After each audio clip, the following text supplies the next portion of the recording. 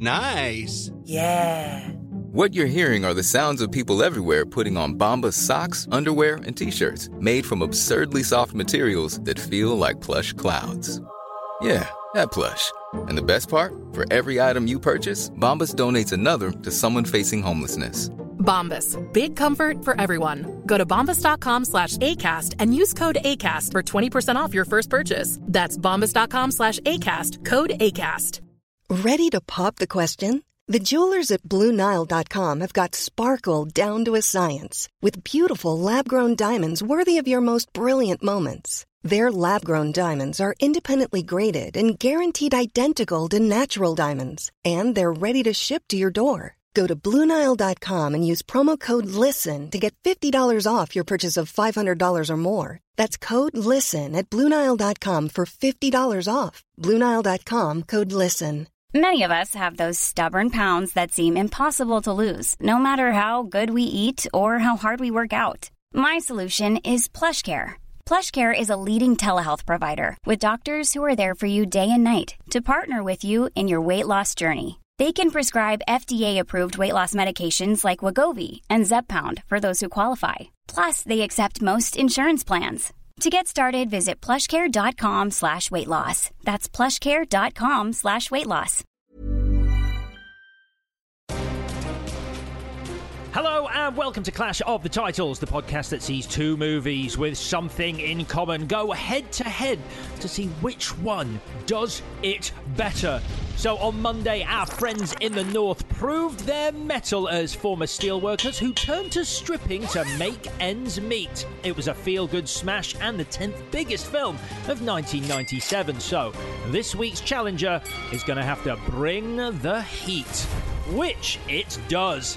Set in the sunshine state of Florida, Channing Tatum prepares to step up to today's battle by bringing his own brand of stripping as one of the cock-rocking kings of Tampa. Will he and his crew, including Dallas, Tarzan, and Big Dick Ritchie, be victorious today? Let's find out. It's Clash of the Titles. Release the Kraken! Hello, Clash Podders. I'm Alex Zaid. I'm Vicky Crompton. I'm Chris Tilley.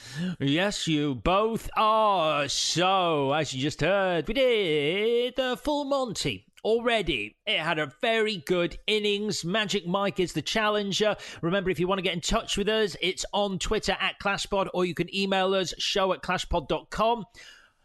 Vicky, you picked these. Would you do the honour of reminding us of the connection between these two movies that you did pick? I'd absolutely love to. The connection is, it's Yorkshire Amateurs versus Tampa Pros. In men, what are they good for? Absolutely buffing.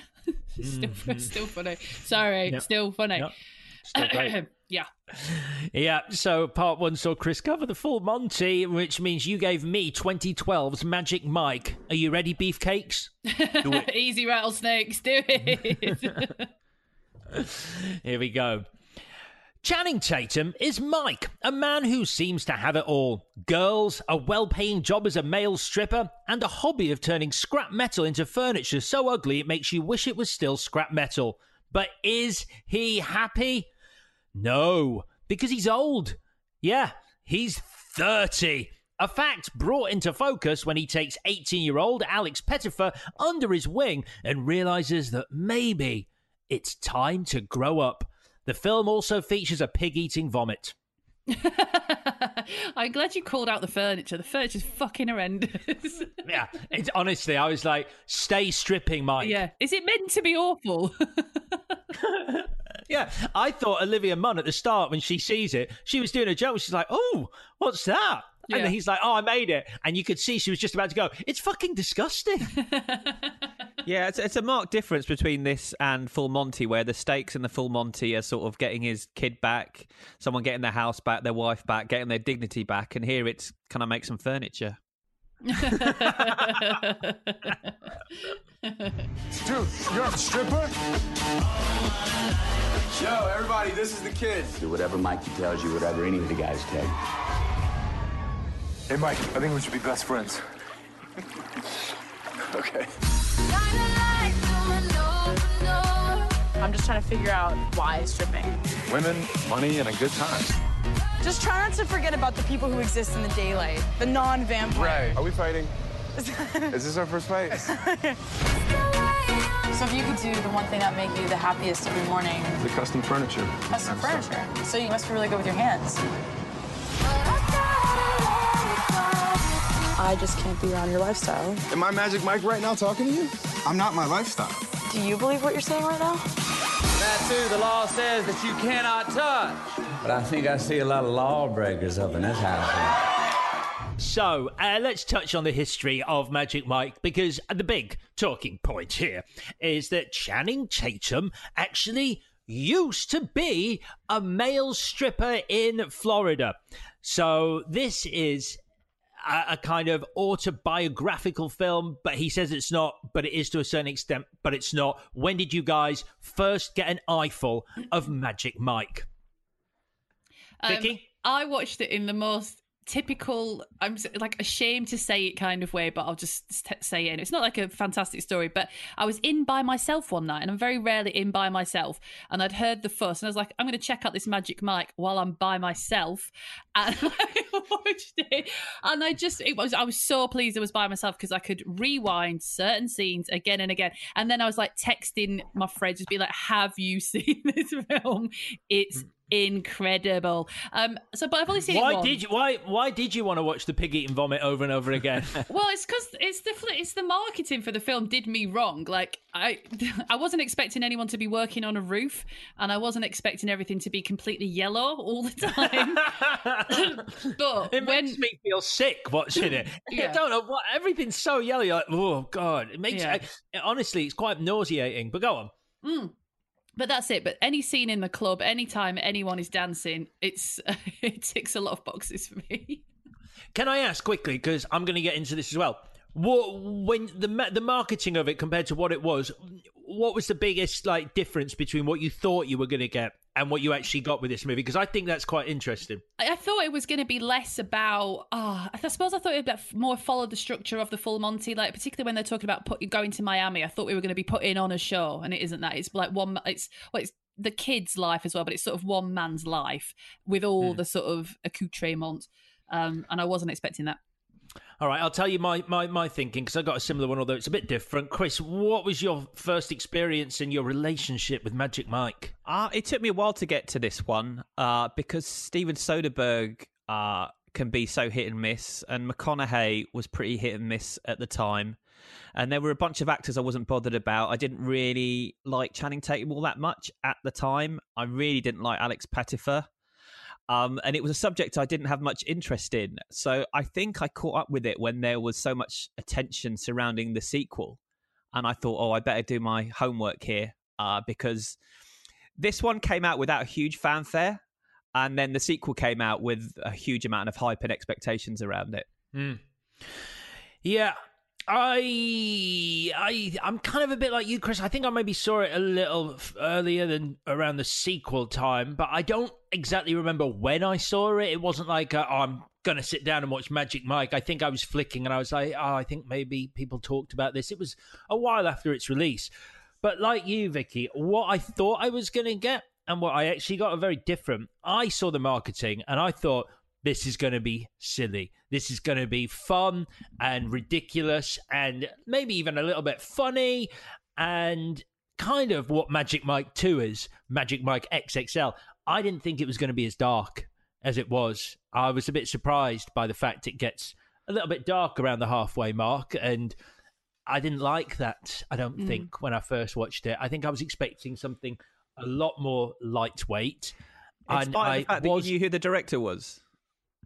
Yeah, I don't know if I did. I think I honestly think it was literally a poster of Channing Tatum with his top off on my TV, a little thumbnail, and I clicked on it, and then I got this. I'm not sure. Do you know why I'm not sure? Because I was drunk when I watched this the first time, and I think it is a great film to watch when you're drunk, because 90% of the scenes are either set in parties or in strip clubs, two environments that really you need to be drunk to be part of.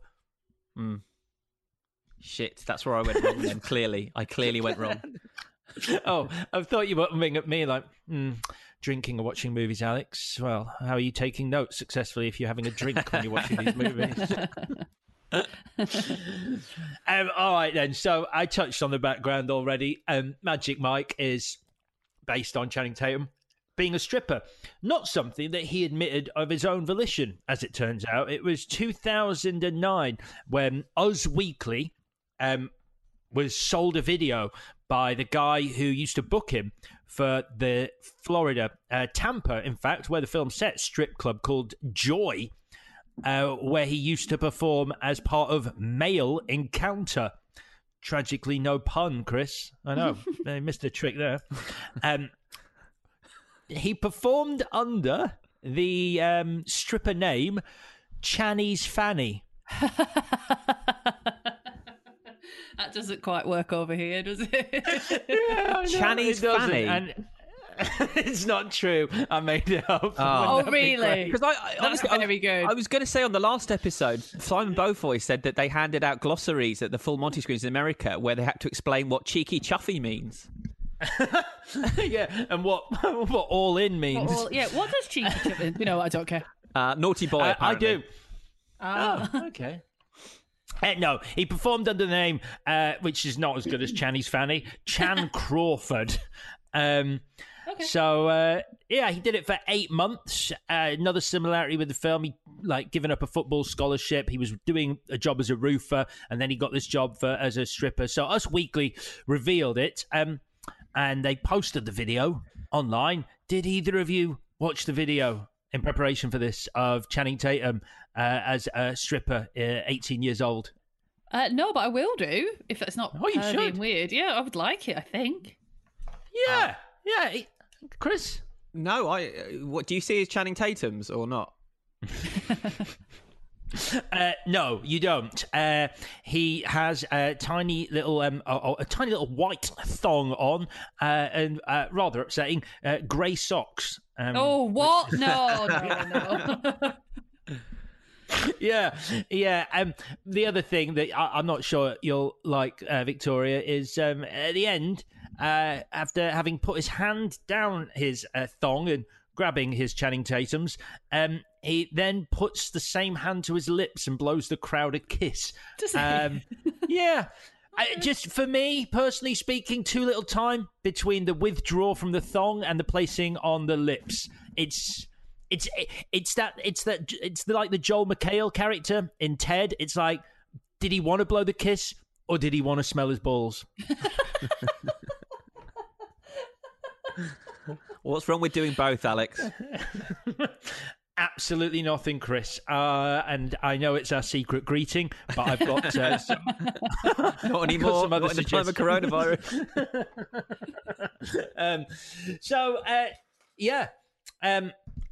He basically then decided to own this fact. Like, his PR team went, "Oh my God, our new star, our rising Hollywood A-lister to be. This has been revealed that he used to be a stripper." But he was like, "I don't want to hide it. I want to own it." And he went on to pitch this movie initially to Nicholas Refn because he'd seen Bronson and he wanted him to do it. And then, having done Haywire with Steven Soderbergh, he said the idea, because he couldn't do it with Nicholas Refn, some scheduling. Let's talk about scheduling. He ended up giving it to Steven Soderbergh, and they went from there. 2012 it comes out, and it's to tap into what Chris was saying earlier, which was like he didn't like Channing Tatum up to this point. I kind of get that vibe, not liking him, but 2012, this and 21 Jump Street. Yeah. Big year for Channing Tatum. This is where he announced himself as not just the guy from the Step Up movies and the guy in the Nicholas Sparks adaptation and the guy from G.I. Joe. This is where he became like a bona fide, wow, that guy's funny, self-aware, can act, and hella can he dancer. Yeah, because I was saying I didn't like him, but it's because he wasn't making films for me and I wasn't watching those films. But yeah, I'm a complete turnaround now to the point that this is the third Channing Tatum film we've done in 4 weeks. Is that right? Is it? it? Wait, what? Yep. What? Oh, yeah, Wait, he's in The Hateful Eight, isn't he? Yep. Oh shit! Yeah. And this is the end. Oh, this is the end. He plays the Gimp. Yeah. Oh yeah. So we are big Tatum fans on this podcast. I've never hidden it. I've never said I wasn't. No, and rightly so. And I think we'll get into and I think this movie is a great example of why he is so good. So yeah, the movie, like I saw, it's not autobiographical. There are similarities with his life, but he said it's fictional because he wanted to create his own scenarios, but it touches on what it was like being a stripper. So he doesn't. He doesn't really have jaundice then. fucking Soderbergh, man. It's like, what? Why is everything so fucking yellow? Like, you're not making Traffic today. You're making this movie. Grow up. The only other thing that's really of note is that McConaughey, obviously, he accepted the role after 10 minutes, having been called by Steven Soderbergh, and he's in it, and it was his decision to have his own stripping scene. Dallas wasn't written to have a stripping scene. Matthew McConaughey probably said, all right, I want a stripping scene. And he got one. Right, before we talk about just how many times Matthew McConaughey can say, all right, in one fucking film, let's move on to talking about the movie. Has anyone got anything else about the build-up to the making of Magic Mike? No. Let's get in there. Cool. Right, well, I thought... to begin, we talk about meeting Mike for the first time. Channing Tatum awakens after a night out, and we learn a lot about him because he wakes up with not one, but with two naked women in his bedroom, which tells us that A, he's not in a serious relationship, and B, he is physically fit, because to me, that situation looks tiring. At least one person is still very fast asleep. That's how tiring it is. Yeah, I bet she was doing all the work. I was going to say, it all depends on how much work you want to do, Alex. Who wants to do the heavy lifting? I suppose it takes the fun out of it a bit if you assign roles before you go into something like that. I want it fully scripted. Where are my pages? I have literally got an image of Chris rolling a whiteboard into a room and going, all right, let's talk this through before we begin. You top, you bottom. You, when I get tired, step in. You pass me a glass of water. Let's go.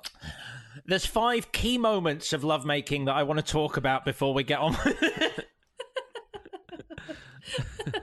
I like the fact that it's a very nonchalant threesome. Like, it's not a big deal. It's not like, oh my God, they had a threesome. It's like, this is something that they do, Olivia Munn and Channing Tatum, for fun. It's all consensual. It's all above board. And it's not like, whoa, we're so crazy. It's just like, that's what they like to do. And there's no judgment there. And I like that. Yeah. Yeah, I do think, I mean, if I was the third party in that, the girl who's asleep on the bed, I'd rather not be kicked awake after a threesome, whether it's casual or not. It's disrespectful. Don't kick. Yeah. Also, I did think the first time I saw it, and I wasn't really paying attention, I thought, have they killed her? Because why is she still so asleep? But they haven't killed her. It's not that film. Thanks for confirming that, Victoria. That was she's not. It doesn't open with a murder that isn't referenced for the next 2 hours. At the end, were you still going? Oh, they're going to get to the murder eventually. You'll get caught eventually. Yeah, he's going to be going on a date with that girl, and then the police are going to turn out. I'm sorry, Mike, we've caught you for the murder that you did in Act 1. What a way to go, though. We've all got to go sometime when your number's up. So this is where I think it's a good time to talk about Channing Tatum and how good he is in this, because I think he's got incredible charm and incredible self-awareness, because I don't think that Mike on the page is written as such a likable character that Channing Tatum manages to make him, because he's cocky, he's a ladies' man, he likes, he's a guy on the town, and yet the minute you see like him in that role, you like love this guy, want to spend 2 hours with this guy. I'm on this guy's side. Yeah. Am I right? Yeah, I agree. Yeah, I think that's interesting you say that, because they're making a joke about not remembering that girl's name, and it's kind of disrespectful almost, and that could make you not like him, but he gets away with it with sort of his cheeky grin and his innate likability. So yeah, I think that gets him a long way in this film. Agree, definitely. Yeah, you get why women like him, and you get why guys like him as well. He's got this universal appeal. And I think it's really cool that they established that literally from the get-go, because you're invested in his story. And his story then lands him with the next person I'd like to talk about, which is obviously Alex Pettyfer. So, did you like Alex Pettyfer in this? It's really funny. The first time I watched it, I didn't at all. I just didn't get it. Like, I can't... I know it's like I've read some criticism about his character. He's just this bit of a douche, he's like crashing with his sister and all the rest of it. And that maybe his performance wasn't, didn't sort of make you love him as much as you should to really feel the pain of his downfall. But second time round, I got it a lot more, and I did really like it. And I think he's really good in it, actually. But am I alone in that? I'm with you. Because I think I thought exactly the same thing. That's so weird. I watched it the first time and didn't get it at all. This time I don't know whether it's because I'm a bit older, but I watched it and I went, he's 19. Everything is forgivable. I was like, he's just having a good time. And everything that like you think is like sort of dickish behaviour, you sort of go, I'm pretty sure I'd have done the same thing. Dropped into that world at 19, I'd have probably done exactly everything he does. Yeah. That's obviously now when, you sort of go, it's an age thing, Chris.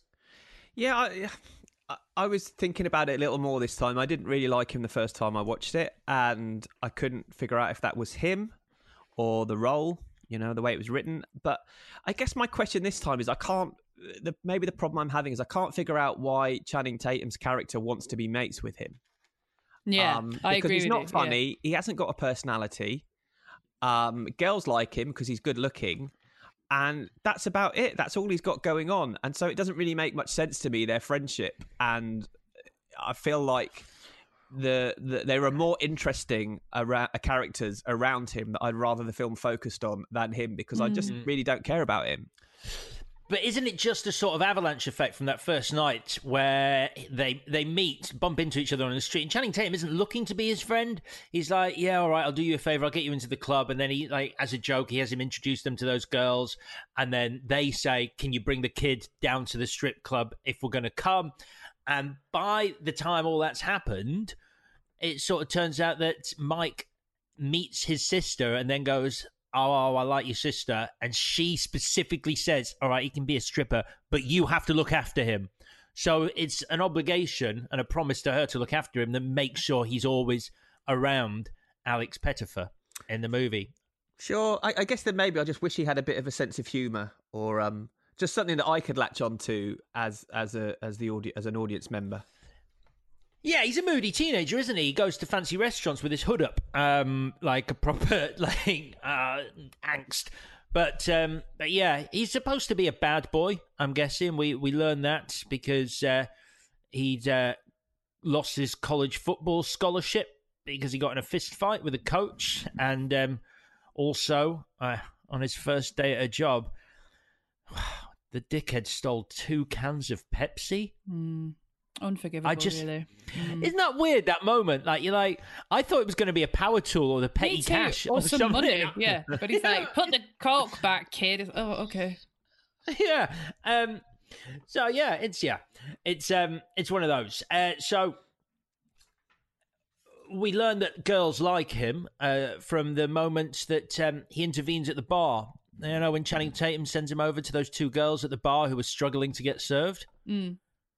And the guy pushes in front of one of them and he grabs him and literally sort of threatens to smash the shit out of him. And the girl, who he doesn't know, sees this and goes, hey, how you doing? Oh, my God, I love random acts of violence. What are you doing later? Which is just fucking weird. It's weird. Yeah, it is weird. I just honestly, can you imagine that? If you were standing at a bar and a guy just sort of like pushed in front of you, and then another guy grabbed him, well, I'm going to smack the shit out of you, and then pretended to be your boyfriend without knowing anything, you'd be like, you're nuts. You're just a nuts person. This is terrifying.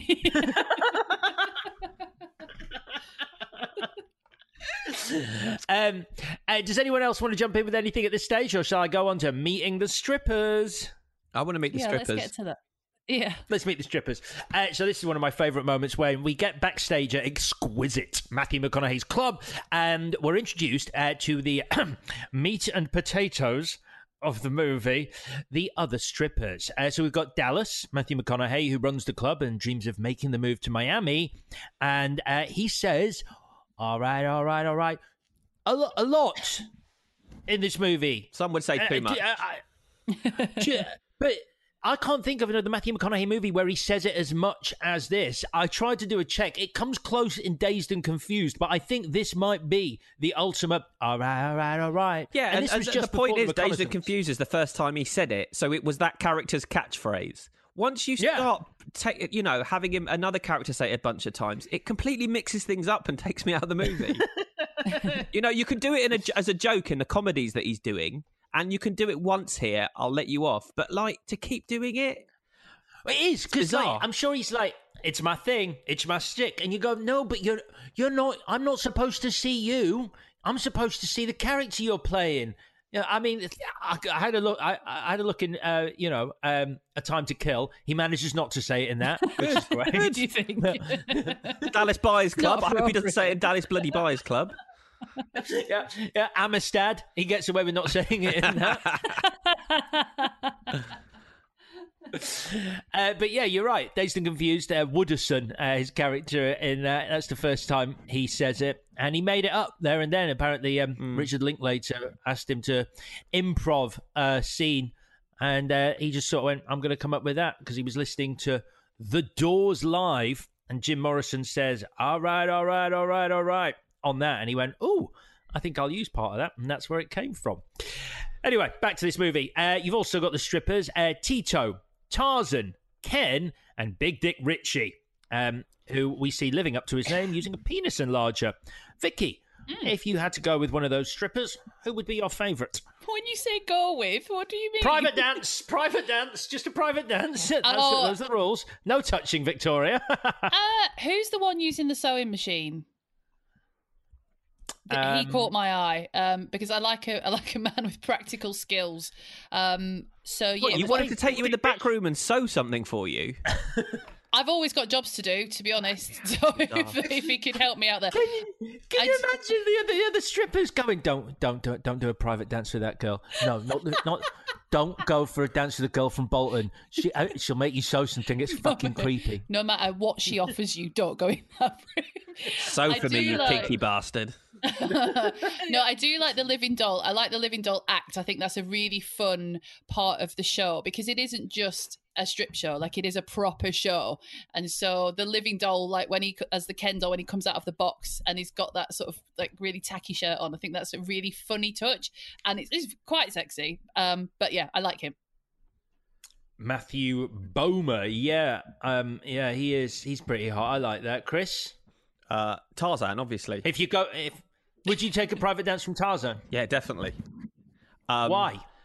But he's a wrestler, Kevin Nash. Yeah, Kevin Nash. And I was looking through some of his wrestler names. I'd rather he was under the guise of one of his wrestler personalities than Tarzan because he played a character called the Sexecutioner. I am all over that shit. And I love the fact they got him in. I'd read somewhere that he can't dance, and so I was watching it really carefully. It's so funny. He doesn't even bother trying to dance throughout the whole movie. He's just shuffles from side to side, being massive. He's 6'11". He's 6'11 and a half, and so he doesn't really need to move. He just needs to stand there, and he's fine. Yeah, when they're doing that military thing, the 4th of July show, and they're doing star jumps, and all the others are doing star jumps, and he's just sort of lazily clapping his hands above his head. He does not give a fuck. Doesn't give a fuck. And I think that's realistic as well. I think a stripper troupe in Tampa would have a bloke like that on their books as well. You know? Yeah, they would. He fulfills. Course, yeah. He does a job, as they say. What he doesn't do is take it easy on the old hay juice, though, which, he's not a professional because apparently a hay juice is alcohol with G in it, which they're all given beforehand as a little perk just before they go on stage. Do you know what G is? No, I was going to ask you. Jizz? Thanks for asking. Don't say jizz. Just did. So it's Jizz is spelled with a J as well. yeah, actually. Spoil the joke. Some sort of chemical upper, but I don't know what begins with a G. Oh. It's GHB. Oh, I was going to say GHB. Of course it's GHB. Lovely. For those who don't know what GHB is, it's used by teens and young adults at bars, parties, clubs, and, in inverted commas, raves. I looked at the government website. Amazing. It says in inverted commas, raves, and then in brackets, as though people aren't clear what raves are, in brackets, all-night dance parties. And is often placed in alcoholic beverages. The plus sides are euphoria, increased sex drive, and tranquility. The negative sides include sweating, nausea, and loss of consciousness, which is exactly what happens to Tarzan. Which one of these guys would you like to take you out back for a good time, Alex? I'd like to probably... I don't know. I thought I'd want Matthew McConaughey because I feel like there's a moment in it where he's teaching Alex Pettyfer how to dance as a stripper, which, by the way, is literally apparently you only need one lesson to learn how to dance. As a stripper, we get one lesson where Matthew McConaughey is wearing trainer socks, short shorts, a crop top, and what appears to be a leather swimming cap. It's the creepiest fucking outfit in the world. That's what I'm wearing right now. Just having Matthew McConaughey like wearing that, standing behind you, thrusting into you, like going like this, and then and you're like, woo, okay. I mean, I know it's a film, but he like Alex Pettyfer, like I'd have been like, dude, that's not in the script. What the fuck? Where did that cap come from? This is weird. You're scaring me. Matthew. Just imagine what the rehearsals were like. Imagine how many times they rehearsed that mirror scene and how close Matthew McConaughey is in your face for like a full day. It's something.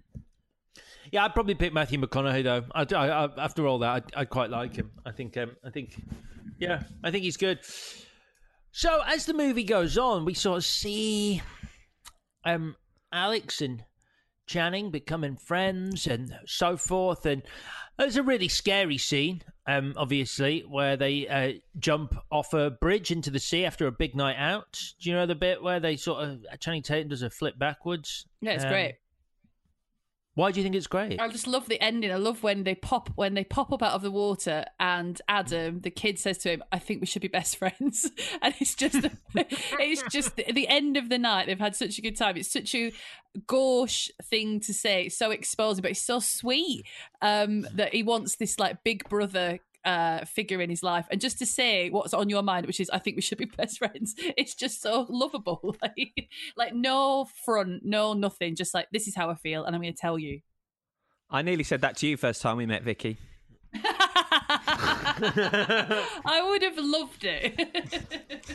I really wanted to enjoy that scene, but this is set in Florida. That is the sea. There are legit sharks in that water. I wonder why you were so freaked out by that scene. I was like, yeah. No, there were actual sharks in there. They must have had like shark nets or scuba divers either side of them when they were filming that to make sure that they were fine, because that's very dangerous.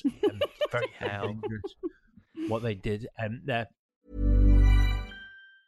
Planning for your next trip? Elevate your travel style with Quince. Quince has all the jet-setting essentials you'll want for your next getaway, like European linen, premium luggage options, buttery soft Italian leather bags, and so much more. And it's all priced at 50 to 80% less than similar brands. Plus, Quince only works with factories that use safe and ethical manufacturing practices. Pack your bags with high-quality essentials you'll be wearing for vacations to come with Quince. Go to quince.com/trip for free shipping and 365-day returns. Burrow is a furniture company known for timeless design and thoughtful construction, and free shipping, and that extends to their outdoor collection. Their outdoor furniture is built to withstand the elements, featuring rust-proof stainless steel hardware, weather-ready teak, and quick-dry foam cushions. For Memorial Day, get 15% off your Burrow purchase at burrow.com/ACAST and up to 25% off outdoor. That's up to 25% off outdoor furniture at burrow.com/ACAST. Wow. Nice. Yeah. What you're hearing are the sounds of people everywhere putting on Bombas socks, underwear, and T-shirts made from absurdly soft materials that feel like plush clouds. Yeah, that plush. And the best part? For every item you purchase, Bombas donates another to someone facing homelessness. Bombas. Big comfort for everyone. Go to bombas.com/ACAST and use code ACAST for 20% off your first purchase. That's bombas.com/ACAST. Code ACAST. When you make decisions for your company, you look for the no-brainers. If you have a lot of mailing to do, Stamps.com is the ultimate no-brainer. Use the Stamps.com mobile app to mail everything you need to keep your business running with up to 89% off USPS and UPS. Make the same no-brainer decision as over 1 million other businesses with Stamps.com. Use code PROGRAM for a special offer. That's Stamps.com, code PROGRAM. I've kind of skipped over the first stripping scene to It's Raining Men. What did you make? Right. I love the fact that they go straight in with It's Raining Men, because you have to get that out of the way because it's your classic stripper song. Although it's a drum and bass version, though, because it's it's so good. It's just so much fun. Like, when they are dancing, when they're doing their thing, obviously everybody in the audience is having the time of their life. To get picked at that chair move thing they do, the sort of, how to describe it? Oh, yeah, but they drag. No, drag's not the right word. I can see why you're struggling. Yeah. Pluck. They pluck a woman from the crowd on the chair and then do things at her. And obviously the release, like, everyone, it's the same in the Full Monty. People are screaming their heads off because it's so thrilling and just so fucking bananas, the whole thing. But it is a really good show as well. Like, so the It's Raining Men scene, this is a really cheesy song, but it's very fun. Yeah, I mean, that crowd is terrifying, and I do think it's done really well when they boot young Alex Pettyfer on stage and go, put the kid on, because Tarzan's had too much juice. He's full of G, and he's 6'11". We can't move him. So they put him on stage, and it's just scary and awkward. Yeah, and he's got like quite saggy pants on as well, so you'd feel really, really sorry for him. Yeah, and he kisses a woman on the lips and he gets some good advice. Never kiss. Herpes. Yeah. Was that a herpes question mark, or are you confirming her? No, I think that is sound advice. It's great. What, Good, never kiss a woman on the lips? Correct. It's why they had lots of sex workers have a no kissing rule, I imagine.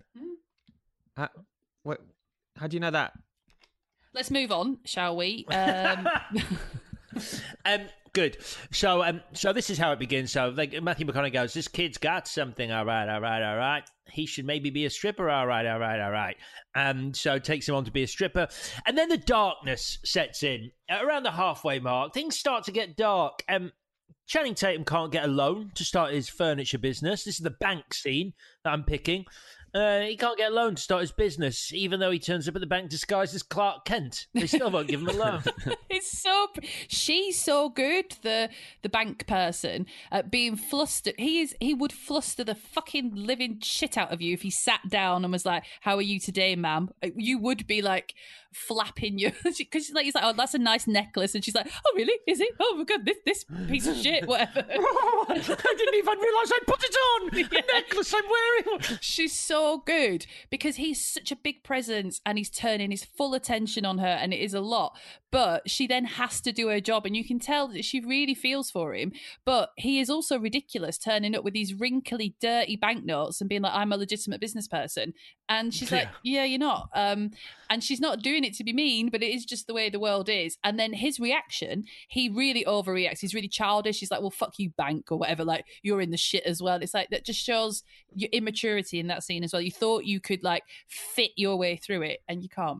Yeah, that's Betsy Brandt, isn't it? She's a brilliant actress.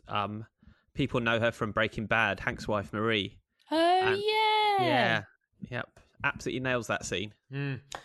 So Channing can't get his bank loan, and then Alex Pettifer becomes a drug dealer, of all things. Yeah, but a bit of a shit one. Yeah. He can't. He can't count how many pills. He doesn't know the difference between 100 and 1,000. And takes them all out at the same time, which seems optimistic. I thought he was lying about the amount when he said that, Alex. I thought he was trying to downplay how much trouble he was in. He was on purpose because okay. They say later it's not a whatever. Okay, well then he can be a drug dealer. Sorry, he can, as long as he can count. That's one of the main things. Measurements. Yeah. What do you make of that sort of awkward bit of the sorority? It's kind of creepy. Who invited them? Well, that's the thing, because the police. I've seen the film. I thought the sorority scene plays out differently, and it's that the girls sort of like lose their minds because they think they're being really busted, and it goes wrong because of that. But obviously, someone's booked them, so one of the girls is in on it. So the scene couldn't go like that, because if it got too out of hand, the girl that booked it for her friend would say, "No, they're strippers. It's fine." It's weird that it goes to pieces because Alex Pettifer sneaks some ecstasy to the birthday girl. I thought he would try and sell it to her, but then I suppose you get a freebie if you want to get her on the hook. But then she's going to be so battered off pills that she's not going to. She's supposed to have a free one and be like, "Oh, I'll take 15 or whatever." But she can't talk. All she wants to do is play fucking Tetris and stroke someone's hair. So it's. I don't know. And I just don't understand why all the blokes are there. All the friends and boyfriends sort of standing in the other room. It's just a weird situation. And you're absolutely right. Why isn't he selling her the drugs? Why is he just giving it away? What's he got to gain out of that? It's just scene doesn't make much sense to me. Yeah, I think if you're the girl who booked the 2 male strippers for your sorority party, and then you got there and everyone's boyfriends were there, you'd be like, shit. The guys are coming. I didn't realize men were going to be here. I should probably call up and cancel that, because it's just going to be weird for everyone. Yeah, but maybe I'm only just thinking of this now, so there's a small chance it's bollocks. But maybe it's saying it's such a desexualized space because they're performing. They're not actually there to steal your girlfriend or to get off with your girlfriend or whatever. So in a weird way, even though it's a very sexual act, sexual pretend act, it's a desexualized act, and so there's nothing for these men to feel threatened by in that weird way or whatever. It's just a business transaction. Maybe it's just a dance. That's all it is. Or is it? I don't know. Well, it's the start of the decline for Alex Pettifer at that point in terms of, things go a little bit off the rails. Although he's having a great time. He gets to go to a party, the hurricane party that they have, and he ends up in a room with Ken, Matthew Bomer's Ken, the stripper, and his wife. And it's just really, really weird. It's weird, but it's really good drug acting, I think. So I don't know what they're taking that it acts that quickly, but good for them. Well, do you want to talk us through what's happening in the scene, Victoria? So the kid and Riley Keough, but I can't remember the name of her character. Oh, Nora. They walk into Ken's. He's not called Ken. Whatever. The Ken doll and his wife. His stripper name's Ken. Yeah. His stripper name's Ken. Yeah. They go into the bedroom to buy some drugs. They take some drugs, and Ken says to the kid, if you want to feel my wife's boobs, go for it. They're amazing. And she's really up for it. She's like, it's fine. Don't worry about it. And then they all sort of lie down on the bed. But then the drugs kick in super quick. And Alex Pettifer looks at his friend Ken and is like, I fucking love you. And he's like, I love you. And when he says, you have such a special soul, that to me, it made me catch my breath a bit. Cause it's that is spot on drug acting. That's so good. Such a stupid thing to say, you have such a special soul. But in that moment, you'd be like, oh my God, you're literally made of rainbows to me right now. I loved him. I thought it was a good scene. Yeah, I mean, the drugs just kick in too fast for it to be believable, though. You can't, you might have great drug acting, but if you're playing fast and loose with how long, I'm assuming it's ecstasy takes to kick in, you're like, it's like 20 seconds. It doesn't make any sense. It's like that moment in Leon, and I still don't know what he takes. You know the bit where Gary Oldman takes that something, and he does that weird twisty neck thing upwards towards the camera, and you're like, what is that meant to be? Like, what?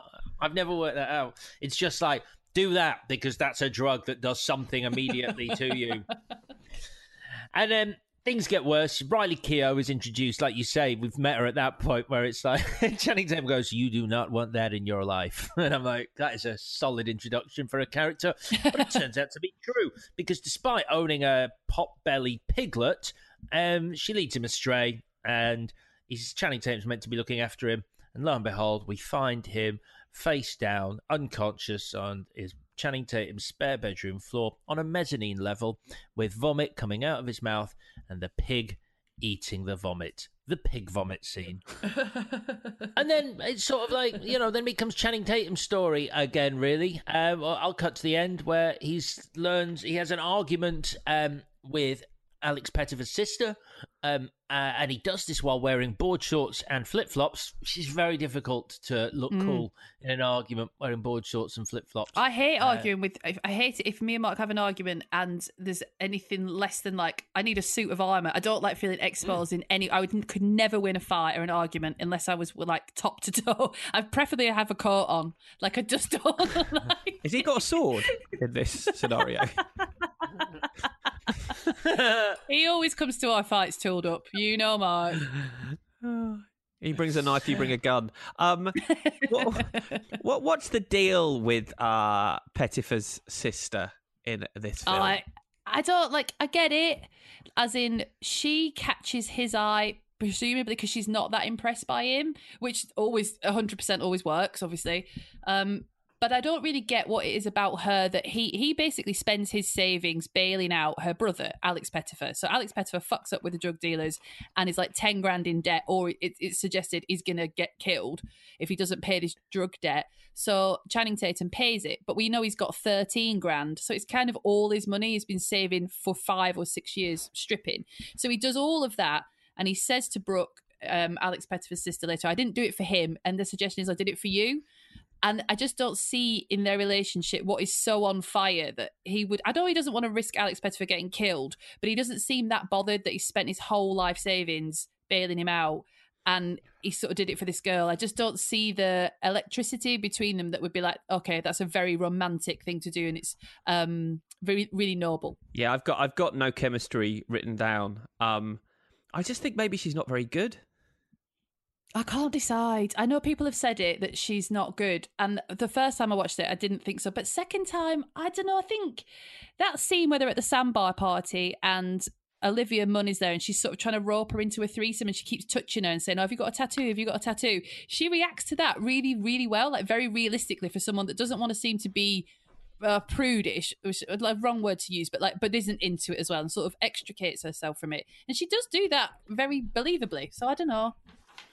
It's a weird one, isn't it? Because a lot of the scenes, and in fact the whole movie, because it's Soderbergh, is so naturalistic in the way people perform. It's all done in a conversational style. So you do look at some people and go, because they don't look like they're acting, it's like, and a lot of it's improvised, you can see, you're never sure whether someone's good or not. Yeah. Like, because they're not really acting. This is really mean thing to say, but there's a bit when the actor who plays Brooke, Channing Tatum's about to walk into the scene and you know they're going to have a big argument or whatever, and she's just reading a book. But I've never seen someone read a book so badly in my life. Like, she's acting at reading a book.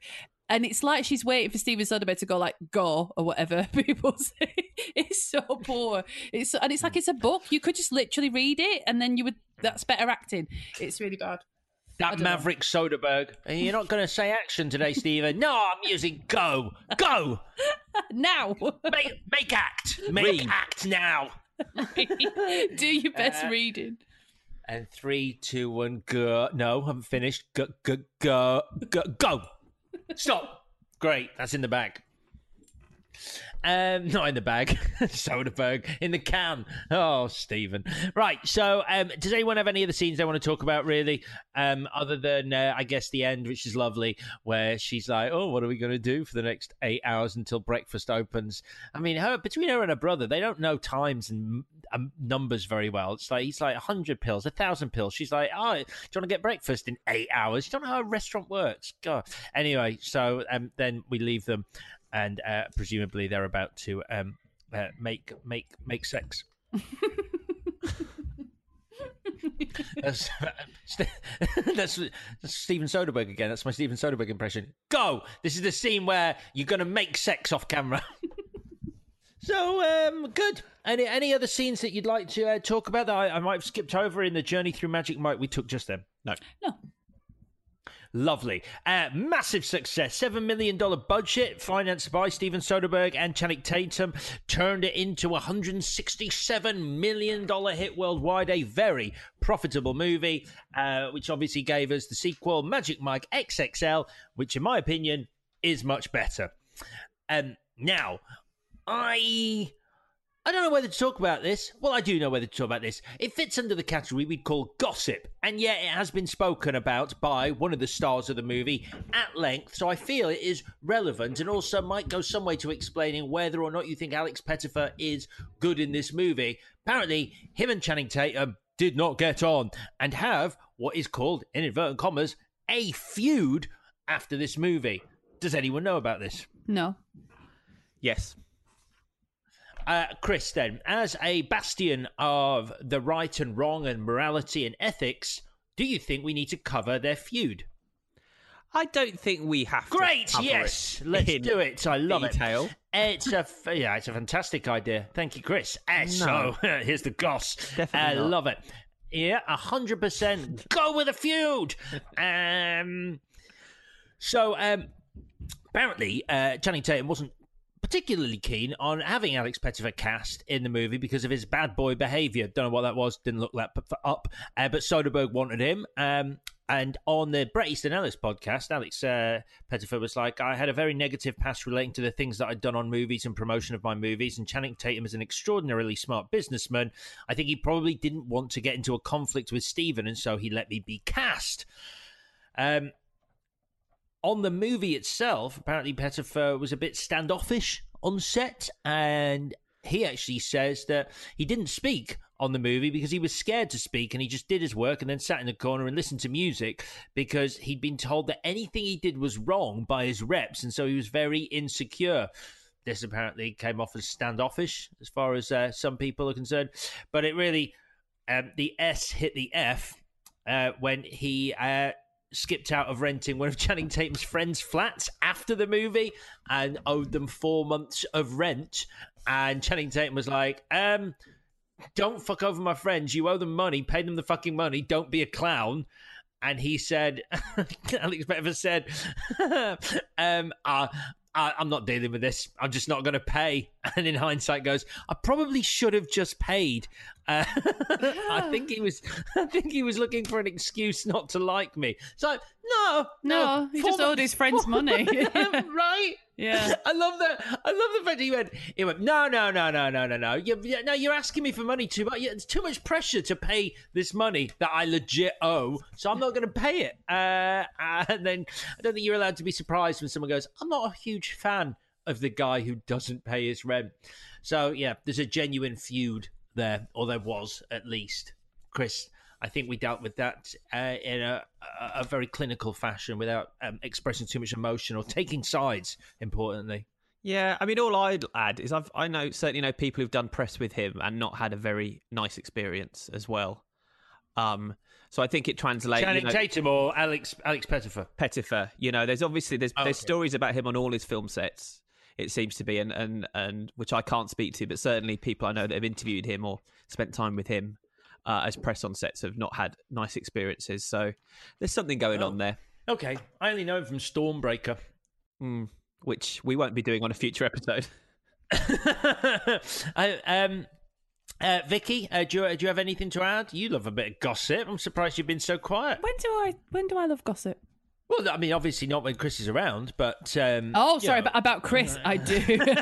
Sorry, sorry. I thought we said that was between us. So it's you were the one who called it an ongoing feud between Chris and I. Yeah, I'm whispering in his ear as well, pouring poison in his ear. Right then.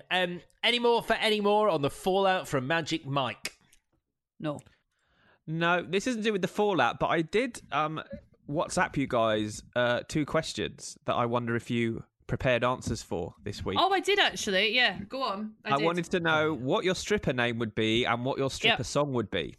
I've thought about this. This is a sort of question I could answer all day just to try and make myself laugh more. But the answer I've settled on is, strap in. Just to this is a long answer, sorry. Just to preface this, it was the Grand National recently, and there was a horse that my youngest child picked, and the horse was called Jury Duty. But because he's 3, he mispronounced it, and it was the cutest thing I'd ever heard in my life. But it's also a good stripper name. So my stripper name is Juicy Booty, and my song is You Ain't Seen Nothing Yet. Sorry. Oh, sexy. I'm so funny. Oh, can you imagine? Welcome, Juicy Booty, and then You Ain't Seen Nothing Yet. It's really good. Baby, you ain't seen... Amazing. Yeah, we know the song. Yeah. Carry on. Anyway, what about you? Alex, did you come up with something? No. My second answer was my name would be Victoria Crompton because that's sexy enough. And then I'm not bothered about the song. I don't know, whatever's on. Yeah, I'm not. I don't know what I do for the song. I mean, I sort of thought you were doing. You were playing that old game where your stripper name is kind of like your porn star name, where you take your first name is the first pet you ever owned, and your second name is your. No, I don't need to, mate. Don't need to because my name is Victoria Crompton, and that's pretty fiery. It's not. What's yours then, Alex? It's not. Well, if I work it out with my first pet's name and the street I grew up on, then my name would be Puss Oakwood, which is quite good. I think that works. Yeah, Puss Oakwood. Yeah, it's good. I mean, it's embarrassing because it means I named my first cat Puss, which is I didn't have a great imagination as a child, but there you go. How things have changed. Chris, what would yours be? I thought I could be the Croydon Cocksmith. That's good. That's such a filthy laugh. That's brilliant. or if that's too rude, the Ballon Baller. But I just like the word Cocksmith, and I would dance to Mana Mana from the Muppets. I think. Oh, that's ruined it. That's awful. All right. Actually, while we were doing this, I thought I could be Cheetah or to Tarzan, to Kevin Nash's Tarzan. You would walk around on all fours, like a little monkey boy. Like a little monkey boy. No, Cheetah the monkey. Come on, he's not a cheetah. Cheetah. Oh, sorry. Yeah, Tarzan's monkey. He'd walk around on all fours like a cheetah. No. Right, good. I'm glad we played that game. Shall we do the bits? Yeah. What is your favourite scene? The best scene in the movie, Chris? I like it when it looks like the kid has OD'd because I was hoping that he would die and leave the film. Good, Vicky. I like it when Channing Tatum dances to Genuine's Pony like everybody else in the world. I love that scene. I'm a video huge for fan. that over the weekend, didn't you, Vicky? Yeah. Quite late at night. But it was the music video, not even the Channing Tatum dance. I didn't really understand. Well, I didn't want to send you the clip because I didn't know if you'd watched it, so I didn't want to ruin the clip for you. But I just wanted like a little tease of like, get ready for this. So, yeah. Anyway, what about you, Al? I'm picking the first dance. It's raining men. The bit where Channing Tatum starts shaking his touche, and it's like a pneumatic drill. Oh, fantastic! I'm just very impressed with that. I don't know how you do it, but it's great. What's your MVW, Vicky? It's Matthew McConaughey, actually, because I thought it both times I've watched it. He seems quite sleazy, but also you would follow him to Miami. So he's got that weird vibe. Obviously, his outfit that you've talked about is fucking nuts, but he's like a cult leader. Like, you don't trust him, and yet you would do what he says. And that's quite a thing to pull off. So, yeah, him. Yeah, I heard an interview where they asked him who Dallas was, and he said it's simple. He's a capitalist, and that's basically all he is. I've gone McConaughey as well. I think you've got different levels of movie star charisma in this film, and he's at the top of the tree. Yeah. I'm saying Channing Tatum. Touched on it earlier. Think he's incredible and making Mike charming and likable. So he's my MVW this week. What would you change, though, Chris? I know the kid is our way into this movie, but as I've said, I wasn't really a fan of his. And I just, a frustration I have with the film is this kind of lack of focus where we bounce from character to character. And I know that's Soderbergh's style, and that's the film he wanted to make, but I found it a little bit frustrating. So I would have just got rid of his character. I think we could have found another way into this story and focus on maybe Dallas and Channing Tatum, because they're just more interesting characters to spend time with. Certainly a bit more Dallas would have been good. Vicky, what would you change? So, Dallas and Channing Tatum have a bit of a falling out, and Matthew McConaughey sort of challenges Channing Tatum. He's like, come up with a new dance, like, come up with some new material. You know, don't threaten me with walking away. You're not getting any younger. And Magic Mike comes up with a new dance. So what I would do is save that dance to the very end, and he goes out and he performs this incredible dance, and then he walks away. So he walks away, at the top of his game. Yeah, and he's like, fuck you, dude. Like, I'm the best, and I'm off. Yeah. What are you going to do without me, you idiot? Yeah. Yeah, really calling him an idiot there for getting rid of him. You idiot. Yeah. Yeah. Oh, look at that dance that I've just done, you idiot. And you didn't want to give me 10%. Now look at you. Yeah, that's right. You're an idiot. Great. I think that's great, really hammering home. Alex, what would you change? More Joe Manganiello. Is that how you say his name? I looked it up, yeah. You don't say manga twice. You don't go Joe Manganiello. When I used to do the superhero show, which I know some people listen to this used to watch that, we had to say his name quite a lot, and we got in such tongue twisters. We ended up calling him Joe Mellow Yellow. It's fine. I looked it up. It's Joe Manganiello. See? No one can't say it. That's what we would do every week. You start saying it and you think you can do it, and by the end you've gone all over the place. I really like him as an actor, and I want to see more of him. I don't think he's had that role yet that like allows him to like be awesome. Like, he dies early in Rampage. His Deathstroke cameo at the end of Justice League is pretty much not going to lead to anything. Deathstroke on arrival. Yeah, good, nice headline. And we rarely get very little of Big Dick Ritchie here, so yeah, more Big Dick Ritchie, please. We get a lot more of him in the sequel, don't we? We do. So your change happened, but just not in this film. Yeah, but I just think I quite like him. I think he's got something that's got, I mean, I don't want to see him using a suction pump penis enlarger again. I don't, but I was interested in that moment. Do you know they're quite dangerous? Apparently, can they rip your knob off?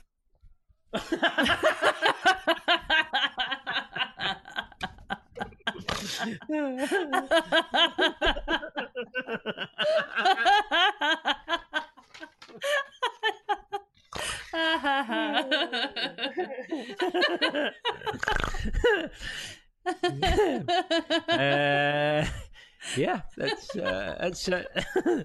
what I was going to read out. Yeah, they can just rip it straight off. Shear it straight. Do they work, Alex? Vacuum pumps. They draw blood into the penis, making it swell, and they can make the penis look larger temporarily, but using one too often or too long can damage the elastic tissue in the penis, leading to less firm erections, or it could rip the cock off. It shouldn't make me laugh that much. Right then, it's time for the verdict. You want answers? I think I'm entitled. You want answers? I want the truth! So, quite simply, the Full Monty versus Magic Mike. I'll start because I'm going to keep it very brief this time. It was an easy one for me. I like both. I do like both. But one is cock and balls above the other. I'm voting for the Full Monty. Yeah, I'll go next. I mean, the closure of the steel mines isn't really a sexy subject for a movie, but they use it as a jumping off point for a film that is funny, sad, hilarious, poignant. And would you say it's sexy, Vicky? What, the Full Monty? Yeah. When Robert Carlyle does his first strip, it is not sexy. Let's put it that way. Ooh. It's really? he's just got a very twinkly eye, and I like anyone with confidence is automatically sexy. Like that, everyone knows that. But he's very confident. Yeah, no, it tackles all those heavy themes. We didn't really talk about them, but you've got unemployment, masculinity, body image, father's rights, impotence, depression, suicide, and yet you come out of it feeling really good, which I think is a really impressive feat. And, you know, I feel like it's the British version of the stripper story. If the Americans had done the Full Monty, they would have hit the gym, had makeovers, become amazing dancers, and Mark Addy would have got a six-pack. But because this version ends with a bunch of saggy bums, I love it, so it has to be Full Monty for me. Well, there we have it. The Full Monty is the winner for completion. Victoria, which way would you have gone? Yeah, I would have said the Full Monty as well, which I'm surprised at, because when I went to watch it, I've just forgotten how much I liked it and how funny it is. But I'm just such a sucker for the classic structure of like, we're gonna put on a show, that's what wins it for me. Well, there you go. 3-4-3. The Full Monty is the out-and-out winner this week. Big congratulations to that movie. Well done. I love that. That's great. It's nice that we can all agree as well. It's really nice. Really nice. How are you feeling about that? They were all sort of like together on this one. I'm indifferent because I don't care what you two think. Good. And the feel-good atmosphere of the end of the pod has gone. Right then, are you ready for your movies next week? It's my choice. Yes. Vicky, here is your movie for next week. Oh, what's it going to be? What is it going to be? Vicky, I am sending you back to 1987. Okay. Are you ready? Yeah. See if you can guess what this is.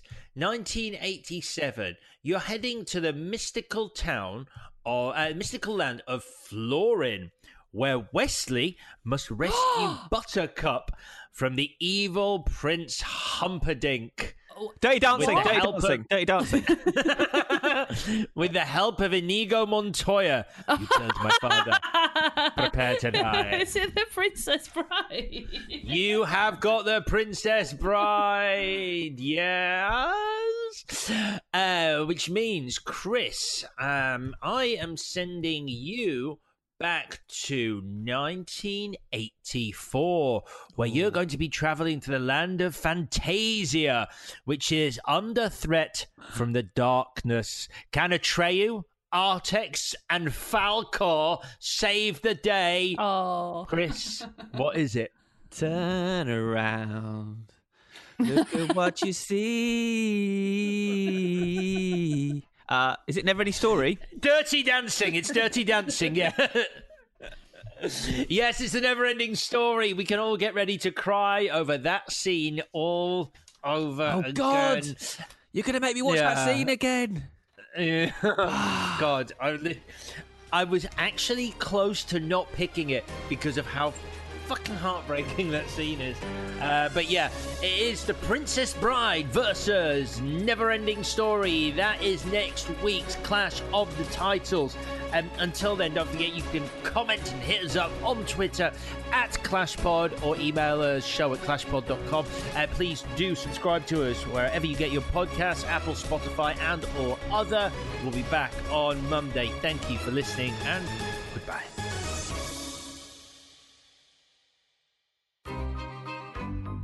This was a Stakhanov production. When you make decisions for your company, you look for the no-brainers. If you have a lot of mailing to do, Stamps.com is the ultimate no-brainer. Use the Stamps.com mobile app to mail everything you need to keep your business running with up to 89% off USPS and UPS. Make the same no-brainer decision as over 1 million other businesses with Stamps.com. Use code PROGRAM for a special offer. That's Stamps.com, code PROGRAM.